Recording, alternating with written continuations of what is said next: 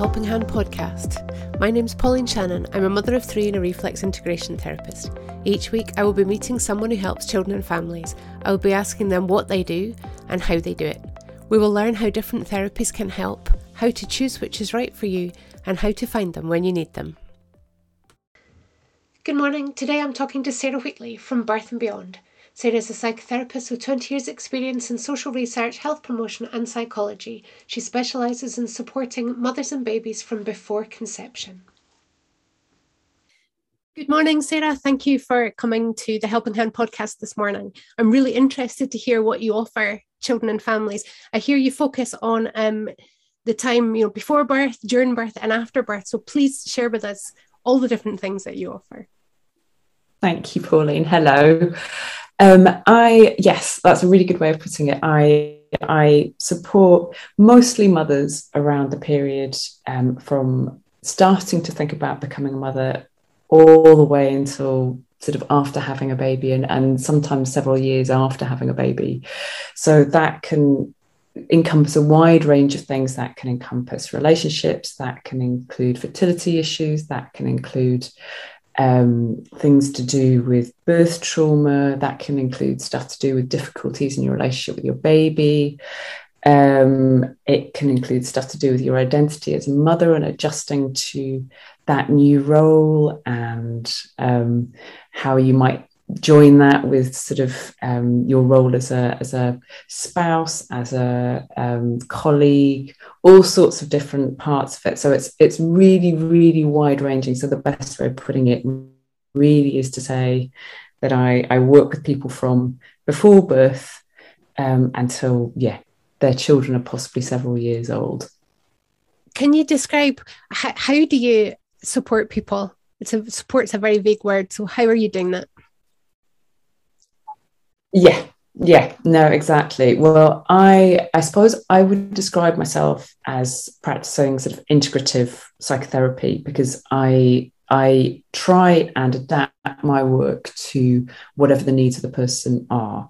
So, for example, if somebody has got really specific sort of trauma symptoms that we're picking up on, then I might use EMDR, which is eye movement desensitization and reprocessing, which is really, really useful for really specific traumas or for long-term traumas. Or if it feels as though there's more relational issues going on, then we might do work thinking about how relationship patterns have been set up and whether these patterns are getting reenacted and what's going on there. Some other therapies that I sometimes incorporate are video interaction guidance, which could be really, really helpful if there are issues in the relationship between the mum and the baby, or newborn observations, but again can be really helpful in just building confidence, especially if people are feeling anxious about whether or not they're able to understand their babies, or if they're missing something. And I'll use a bit of CBT. I might use a bit of solution-focused coaching type of techniques as well. But generally what I'm trying to do is to think about what the client really needs from me, which also means that I might refer them on to somebody else if I think that I can't actually provide the right kind of support.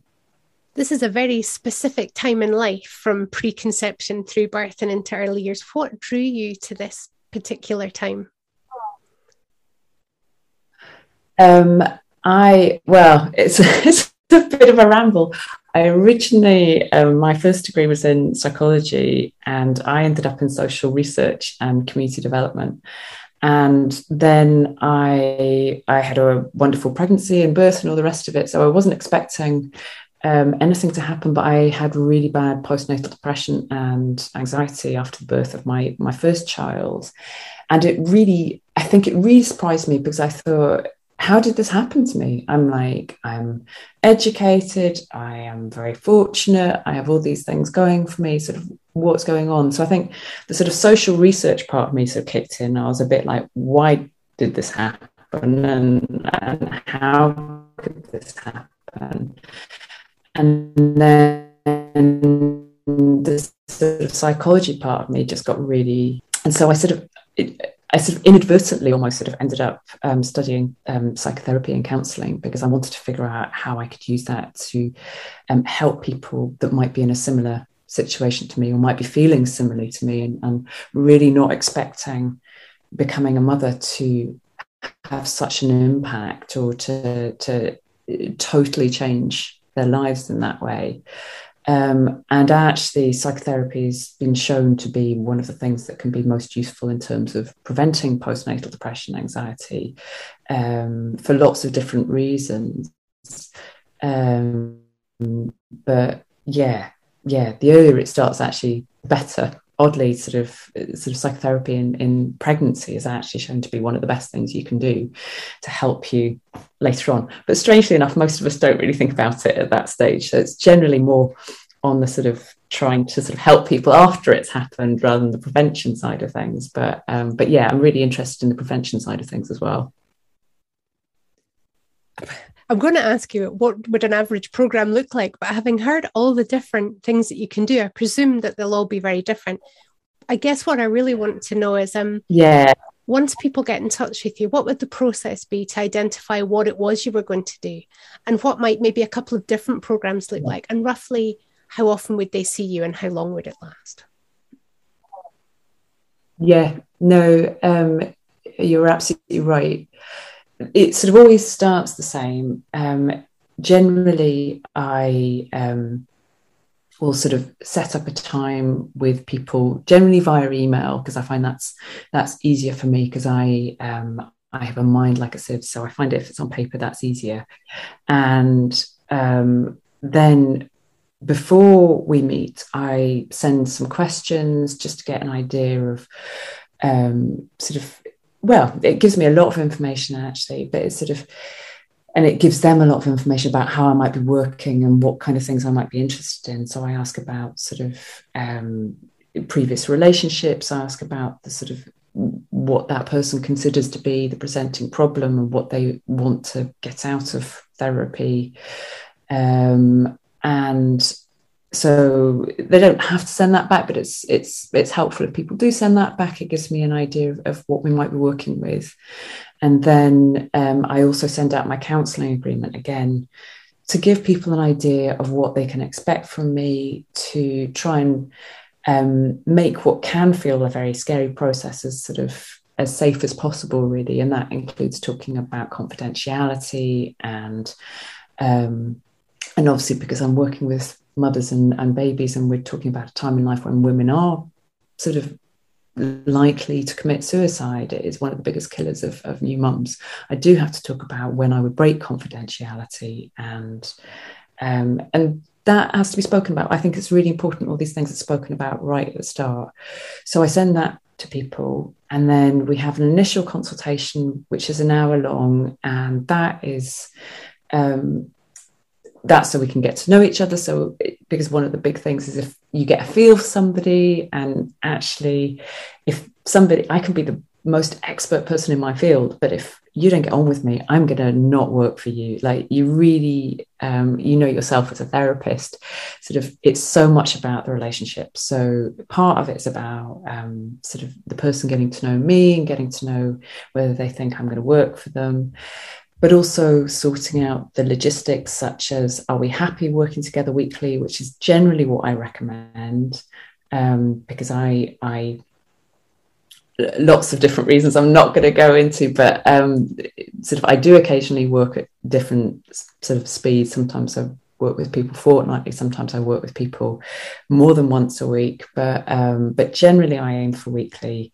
And we also can agree, because obviously money is an issue, time is an issue, childcare is an issue, all these things. So we've got to make the work safe. So people need to have a rough idea of whether they're expecting it to be open-ended, or whether we think it's going to be time limited. We have to talk about money and whether they can actually afford to do it in the way that I prefer to work, or whether we maybe need to think about whether or not another service could support them better.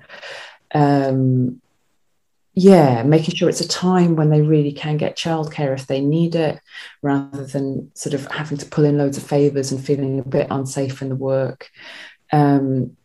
it really is about trying to set it up so that it feels as good for the client as possible and as safe for the client as possible, so that they can really relax into the work and be able to develop a relationship with me where they feel they can trust me and rely on me as well. So that's the sort of first session, and that might be where we also identify what's been going on for them.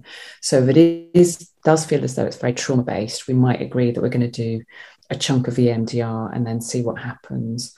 Or if it feels as though it's maybe not trauma based, but we don't quite know what it's about, we might sort of say, okay, well, we're going to work for such and such number of weeks and then have a review and see if we're any closer to meeting the goal or getting to where we want to get to. And if not, then what needs to change? And if we are, then maybe we'll agree another chunk that we're going to carry on. Again, it's a bit how long is a piece of string, but I'm trying to use my expertise to sort of help sort of give my thoughts on what might be useful.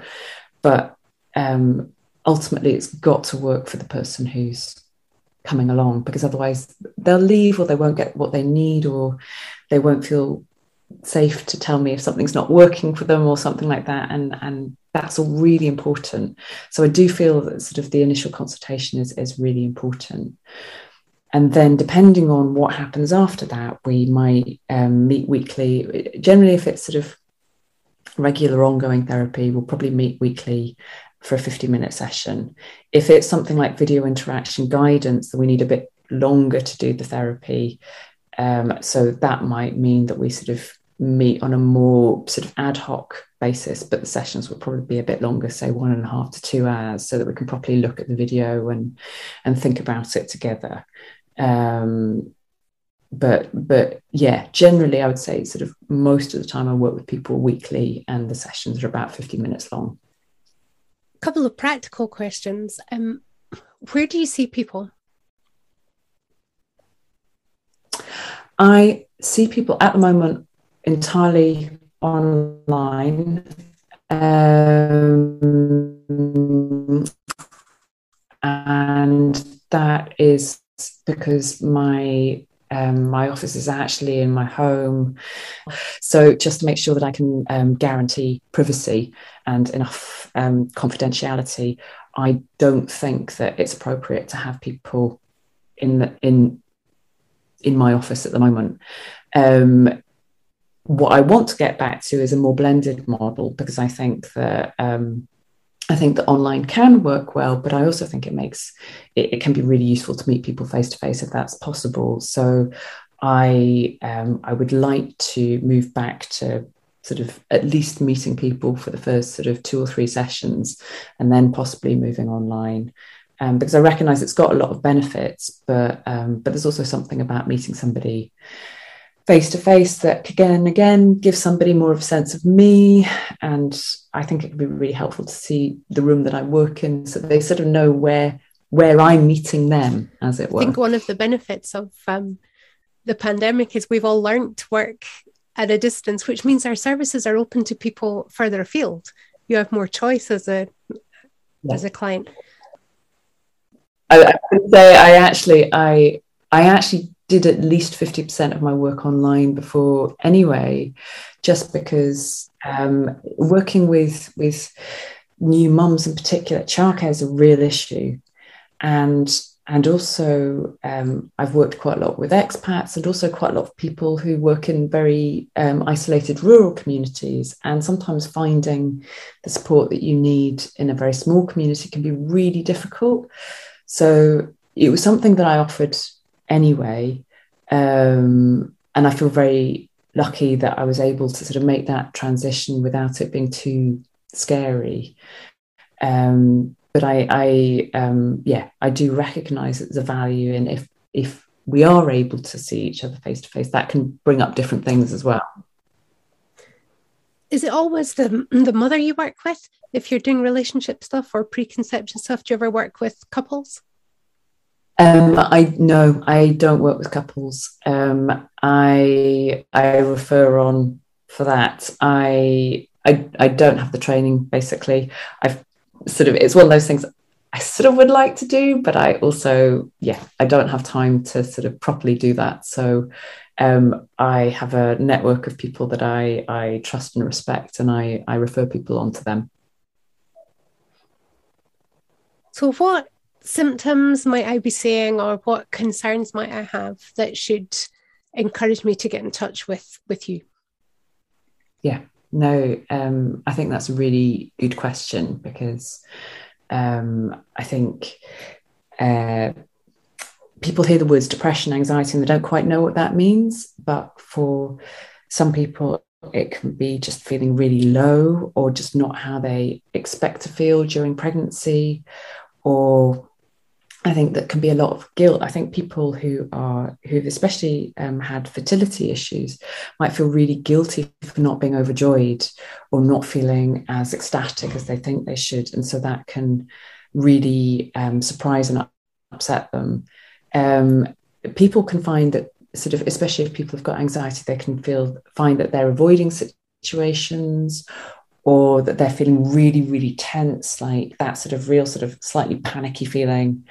And they don't quite know why, or if they do know why, they're trying to avoid situations, and that isn't helping them. There are times when people come and they don't feel as though they're able to bond with their baby, and they're really stressed because some people sort of feel that their baby looks like an alien, or feels like they don't understand where they've come from, and that can be really upsetting. A lot of anger, there can be a lot of anger that comes up, anger towards partners, resentment, anger towards the baby, anger towards parents, that again can be really upsetting for people. There can be feelings of grief, especially about things that you didn't expect to feel upset about.